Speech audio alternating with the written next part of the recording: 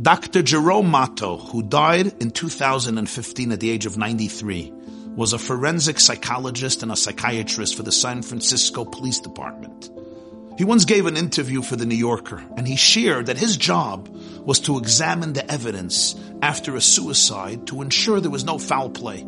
He had to retrace the steps preceding the suicide to prove that the person who killed himself or herself was indeed in the frame of mind to take his or her life.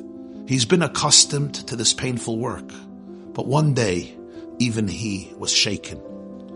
Someone had jumped off the Golden Gate Bridge. Dr. Jerome went to the person's home to see what may have pushed him to the brink. The guy was in his 30s. He lived alone in a pretty simple apartment. On the dresser, he found a note. Now, to find a note was very common, but this note shook Dr. Jerome to the core. Here is what the note said. I'm going to walk to the bridge.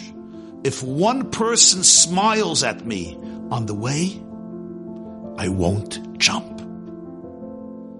Wow.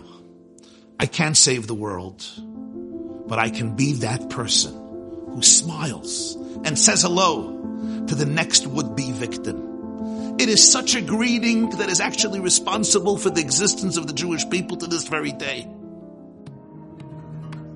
The Torah relates the story of Joseph, who rose from being an abducted slave and a prisoner to becoming the prime minister of Egypt, saving the entire region from famine and devastation, including his own family, the young Jewish family. But how did it happen? How does a young Jewish slave, 17 years old, ultimately become the viceroy of the superpower of the time? Genesis relates that he was in a prison cell, and one morning he encountered two prisoners, former ministers of the Pharaoh, and they seemed terribly depressed. Joseph could have ignored them. After all, they're in prison. What should they be doing? Laughing and dancing? Instead, he reached out to them and he said 4 words.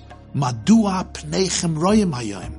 Why are your faces downcast today? What's bothering you? What's hurting you? They shared their dreams with him. He enlightened them. And years later, when Pharaoh had a dream, Joseph was summoned to the king. He was blown away by his wisdom and he appointed him to become the prime minister of Egypt, saving much of the world from hunger, including the young Jewish family. We are all here today because in prison, Joseph chose to greet 2 Egyptian prisoners with a warm good morning and ask them what is bothering them. Don't be stingy with a good morning. Share your smile with people. When you meet someone, anyone, give them a little warmth.